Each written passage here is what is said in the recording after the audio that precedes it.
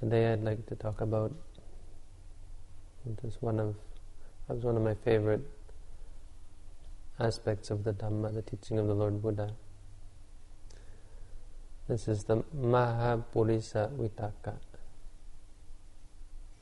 the 8 reflections or thoughts that arise in a great being, or arise in someone who is practicing to better themselves, to develop themselves.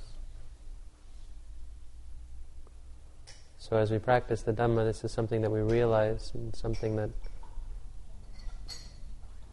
we realize about the teaching of the Buddha.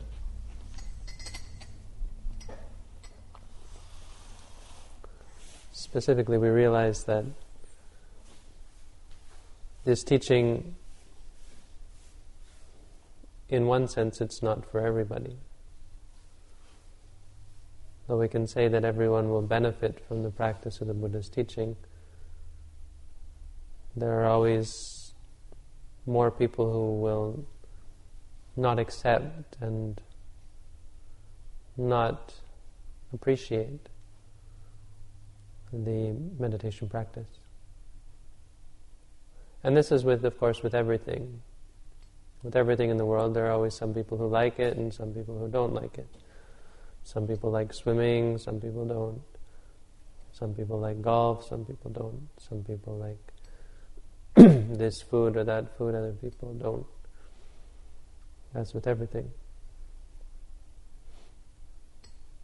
But the thing about the Buddha's teaching that one realizes as one practices, one realizes that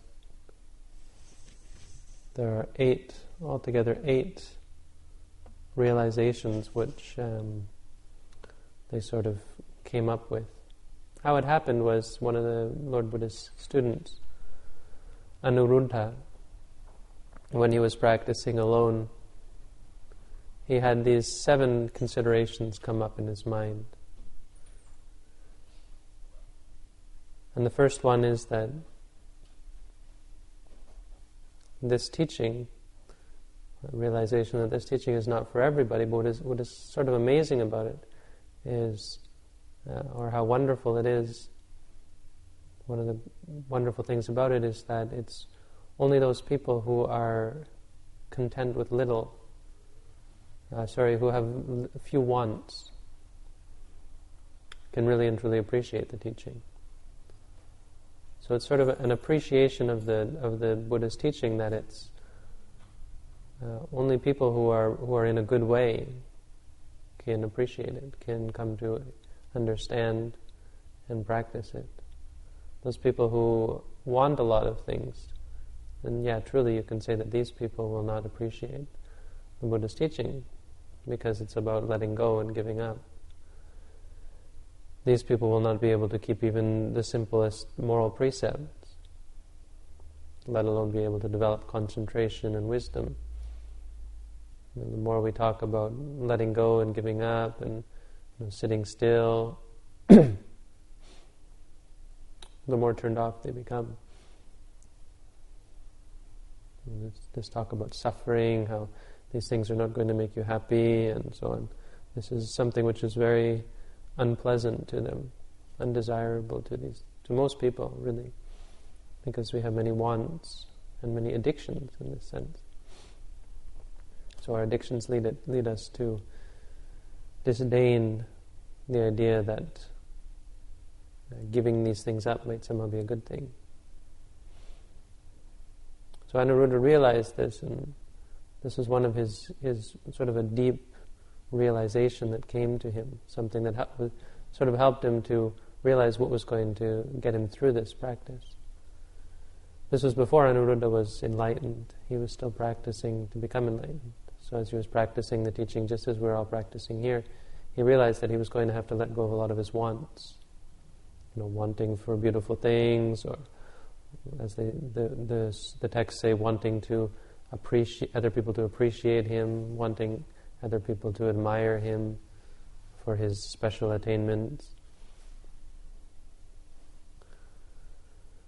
This is the first realization that came to him. The second realization is a very similar one. It's that not only do we need to have few wants, we also have to be content. And this means content with the things that we have. So, and the texts say about one who appreciates the Buddha's teaching, if they get whatever clothing they get, as monks, whatever robes they get, and when they get rag robes, they wear the rag robes feeling just as comfortable as any ordinary person with all of these wardrobe full of clothes. Whatever alms food they get, when they mix it up in the bowl, and they don't know, normally it's some good food, some is very, very coarse food, but they eat it feeling just as comfortable as someone who had the best selection of the most nutritious, healthiest, delicious food. Whatever dwelling they have, when they sit at the root of the tree, monks are meant to strive to live at the foot of a tree for as long as life shall last. So we're to always strive to go out into the forest, into the root of the tree. When we live at the root of the tree, when we reflect in this way, when we're content, when we don't have wishes and wants and desires and needs, we're just as comfortable, in fact, of course, much more comfortable than most people living in these wonderful, luxurious houses, where the wind can't get at them, the flies can't get at them,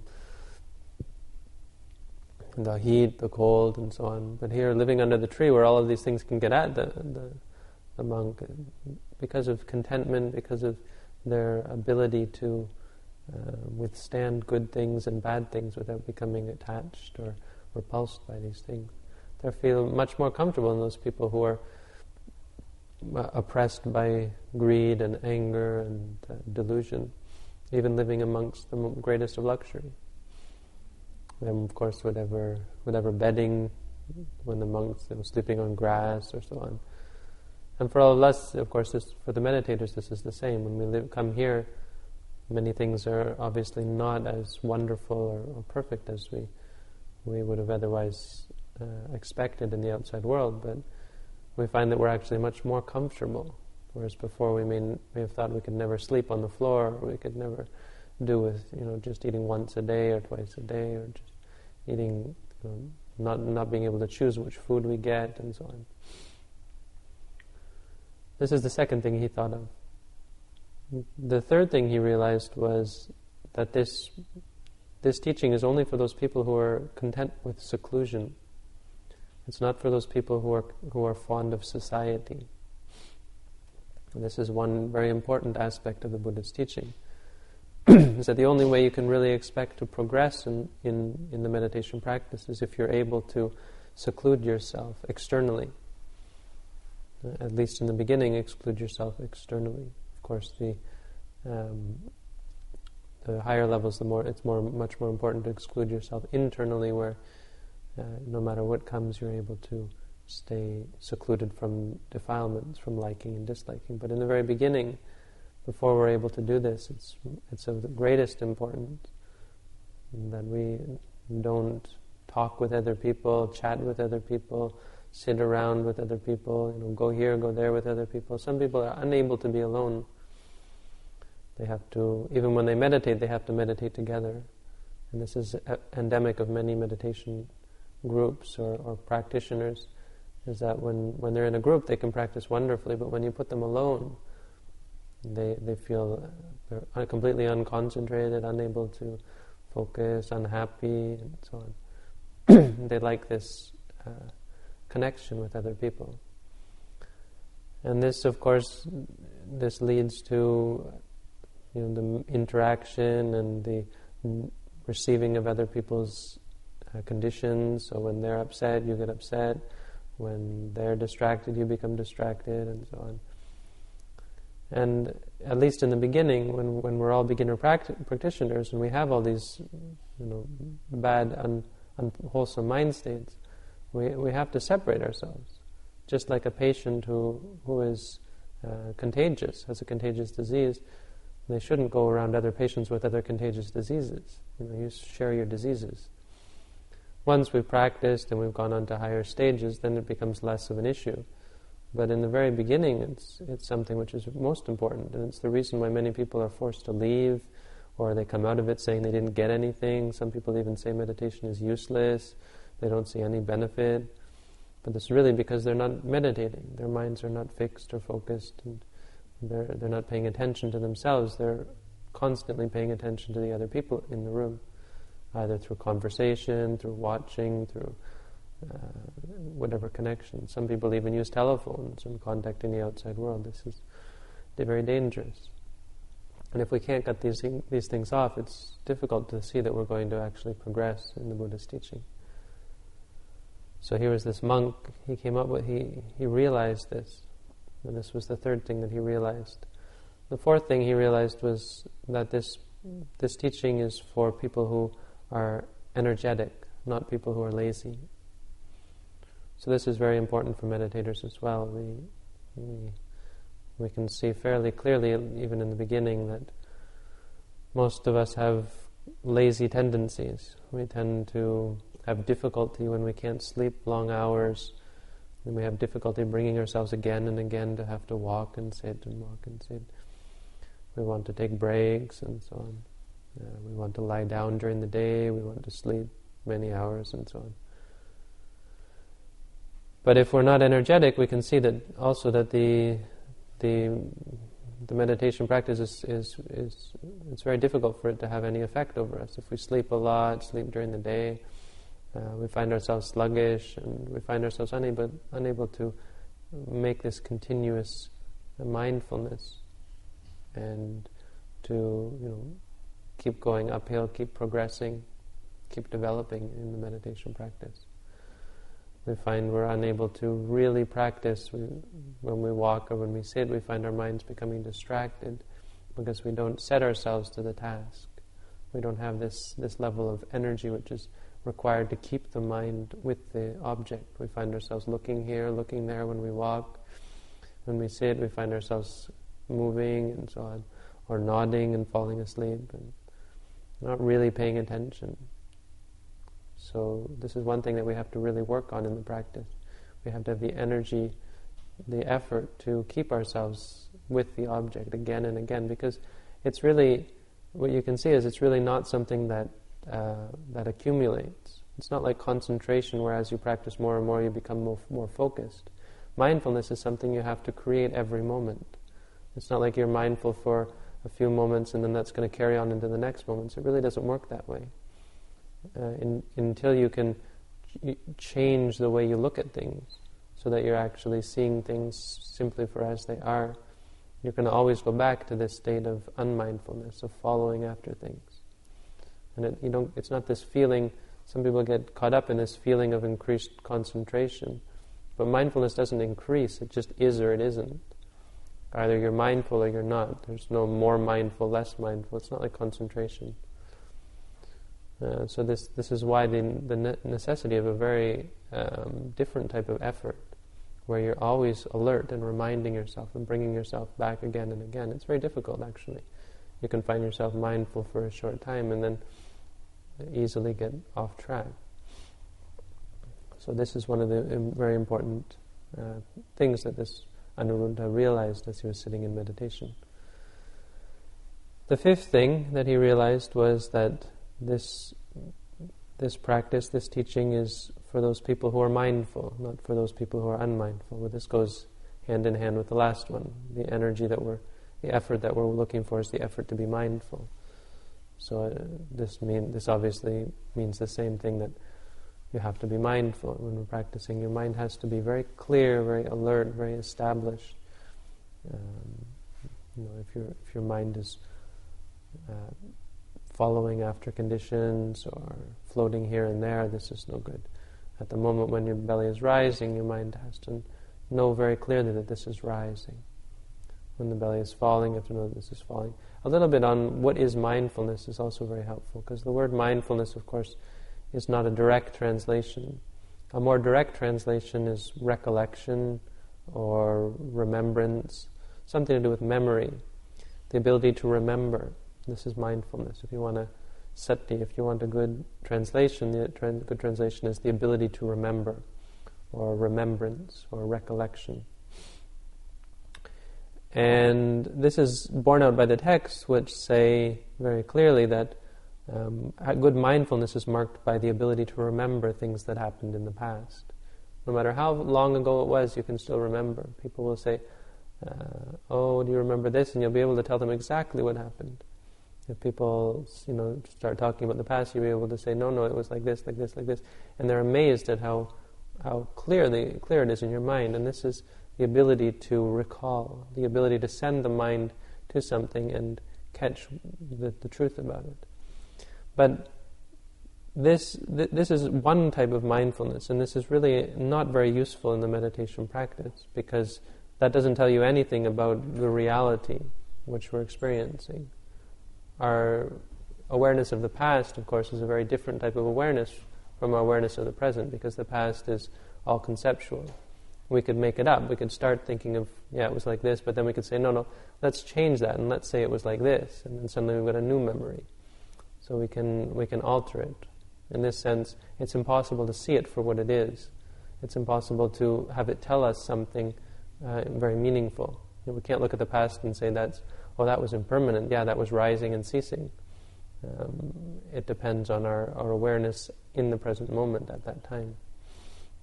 So what we're talking about in meditation practice is remembrance of the present moment, remembering it for what it is. So when the belly rises, the ability to remember it as rising, not to think of it as good or as bad, or let our minds wander, letting our minds drift, follow after it. And this comes up later at the end of this discussion. And I'll go into this a little bit later, but having the mind stay with the object and know it simply for what it is, not making more of it than it is. This is the meaning of the word mindfulness. So when we're unable to do this, when the mind wanders, when the mind follows after conditions and enjoys them or is disturbed by them, this is a sign of lack of mindfulness. And this is not... this is dangerous. This is not conducive to the meditation practice. So it's very important that we are able to be mindful. And if we expect to progress in the practice, it's necessary for us to be mindful. This is what Anuruddha realized as the fifth Mahapurisa Vitaka. The sixth was what he realized was that, yes, indeed, you need concentration.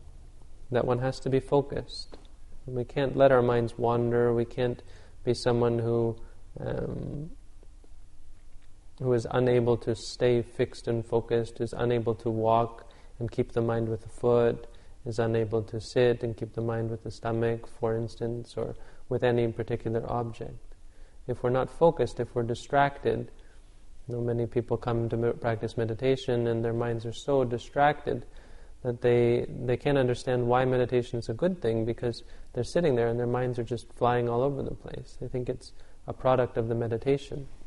The truth is they've just never looked at their own mind, and if you watch them in daily life, they're actually much worse when they're not walking or sitting. But these people have a difficulty in the meditation practice. And it doesn't mean that they can't practice, it just means that they have to train themselves. We have to adjust ourselves in all of these things. If we're lazy, we have to become effortful. If we have many wants, we have to give up our wants. This is one of the most important first steps in meditation practice, is to give up all of our attachments, at least insofar as we're able to.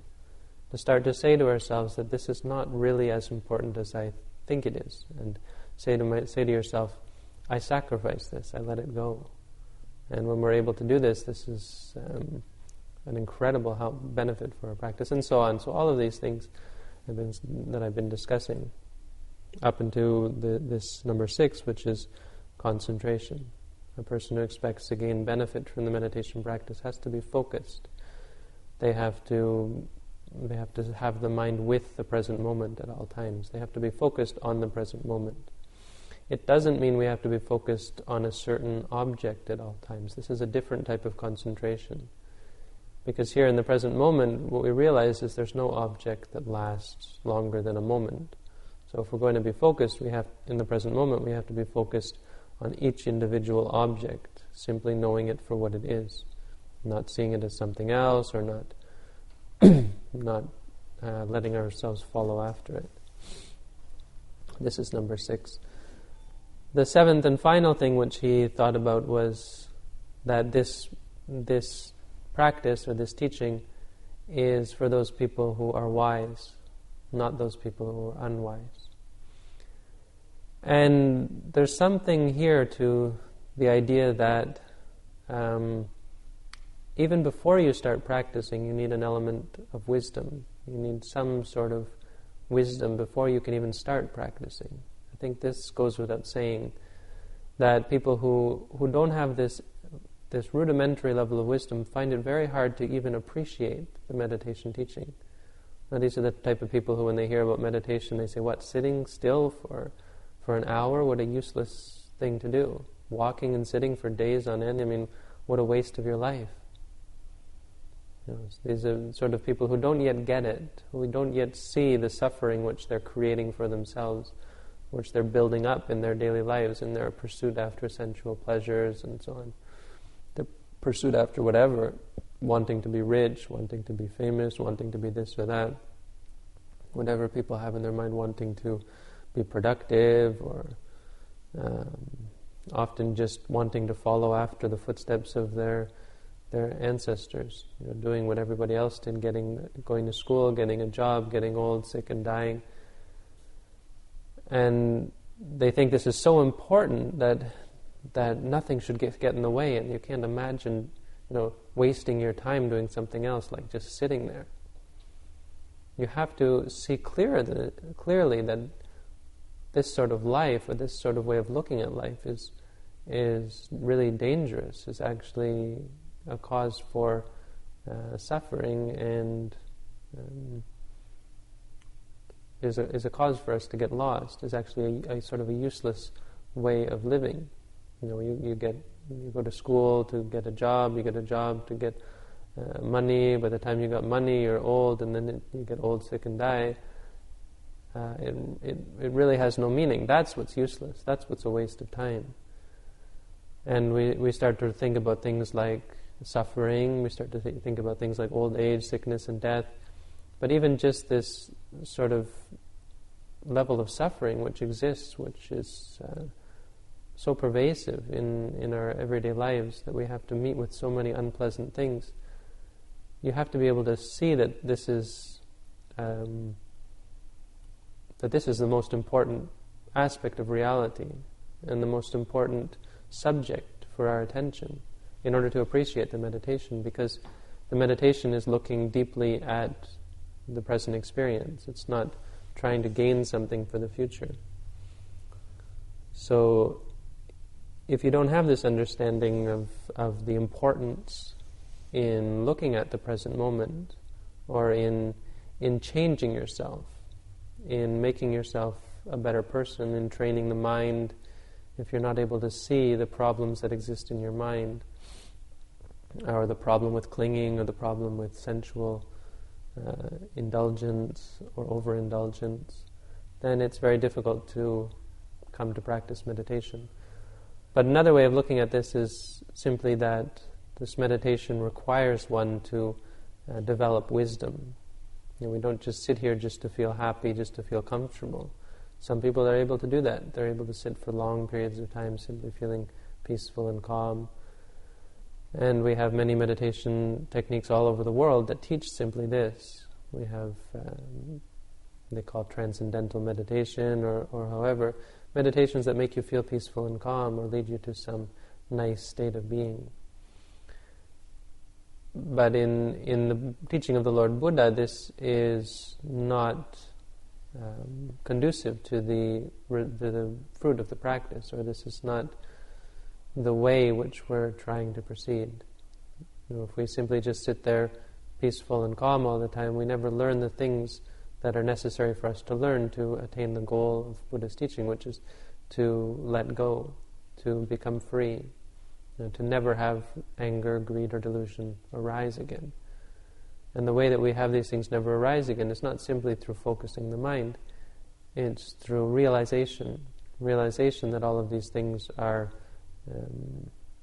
dangerous, are a cause of suffering, and so on. And this realization, this is what we call wisdom. So it's the most important part of the Buddha's teaching, really, is wisdom. And if we practice to the extent of getting concentration, getting focused, but we don't yet understand, we don't yet see the things in front of us as impermanent, suffering, and non-self, then we can never lead to the consummation of the Buddha's teaching, which is vimutti, which is freedom or release. And so this is the realization which Anuruddha came up with. Once he sat there thinking about these 7 things, they say the Lord Buddha was able to read his mind and knew what he was thinking about. This is a common sort of ability of those people who practice meditation, all of their lives and never leave the forest and so on. When you practice for a long time, if you were to live in a cave for years and years and years, you could eventually your mind becomes so subtle that you're able to appreciate the vibrations around you to the extent that you can read people's minds. And this is what they say about even the Buddha and many of his disciples. And you can even find these people nowadays. I've heard about monks who they're sitting giving a talk, and one of the students, there was a story about a monk, one of the students looked at the teacher and said, thought to themselves, boy, our teacher looks just like a fish. And the teacher was sitting there, and he's giving the talk, and he says, suppose there was someone who was sitting there and thought their teacher looked just like a fish. He used it as an example. The student was like, oh boy. And they realized the teacher could tell what they were thinking. This you get sometimes. But it isn't like it's necessary to read people's minds to be a teacher. And it's not really difficult to understand how it happens, because most of us have this ability to some extent anyway. Even when we look at someone's face, we can tell what they're thinking to some extent. When we look at their body language, we might be sitting there and suddenly they fidget or so on. You can read things from people's body language. This is sort of the same sort of idea, except it's on a much deeper level, to the point where you can catch even a thought process. At any rate, the Buddha, of course, was perfectly developed in this, and so he came to Anuruddha, and he wasn't going to let him get off the hook just with these 7, and he added an 8th. And it's quite interesting that he did so. You sort of wonder whether it was just kind of saying, hey, stop thinking. It's not, stop sitting there thinking. This isn't the way to practice. Because Anuruddha was obviously sitting there ruminating over this for some time, and the Lord Buddha gave him the 8th one, and he said, great, good for you. These 7 things are correct. They're very well said. But I got an 8th one for you. And he said, number 8 is that this Dhamma is for people who delight in non-diversification, not those people who delight in diversification. Diversification here is just a translation. It's the only one that seems appropriate. Papancha is the word. It refers to those states of mind which make more of something than it actually is. And this, of course, goes back to what I was saying earlier. That we often make more of or we ever and again make more of something than it actually is. I mean, simply saying that something is good or bad is making much more of it than it actually is. Now, in this case, Anuruddha, as he was thinking, there obviously arises many mind states, because he's not really being mindful. He's sitting there, formulating this sort of system or this set of ideas. And the Buddha gave him an 8th one, and he said, basically get back to practice. But it's, of course, the most important of all of these qualities. And, all 8 of these are incredible, are excellent guidelines. It isn't to say that Anuruddha was in any way wrong. The Buddha just wanted to give him or so it seems, he just wanted to give him the tool that was necessary to get him back on track, or to get him to the next level. Is that above and beyond all of these things, the most important thing is that we don't make more of things than they actually are. So when we sit in meditation, whatever comes up, we simply realize it for what it is. And this is where people always get into trouble, especially near the end of the course. As they start to practice, they start to interpret things. I know I was terrible about this when I first started. I had this feeling of a line in the middle of my body, and I started to think, yeah, that's the middle way that they're talking about. So I was pushing myself to try to get to this very center of my body. And it's kind of a ridiculous to think about, but you get crazy as you go on in the practice. You're just starting, you don't have, and nobody's giving you much information, and you can attach and make so much more of things than they actually are. This is very common, especially as we put you further and further into the practice and have you practice more and more. So this is the most important: is that we realize that we remember things as we've instructed the meditators. That when you see something, it's only seeing. When you hear something, it's only hearing. When you smell, it's only smelling. When you taste, it's only tasting. And there's no exceptions. Whatever you see, it's just simply seeing. Now, it's funny how no matter how many times we impress this on people, there's always somebody, or most people, will always come back and say, oh, I think I realized it now. What was it? I saw this, or I saw that. And you just think, what have I been telling you this whole time? It's just a sight. It's not anything special whatsoever. Or they sit there and they feel some new feeling. And, whatever you feel, it's just feeling. There's nothing special. This is what we're trying to realize. There's nothing special. There's nothing in this whole universe that's special.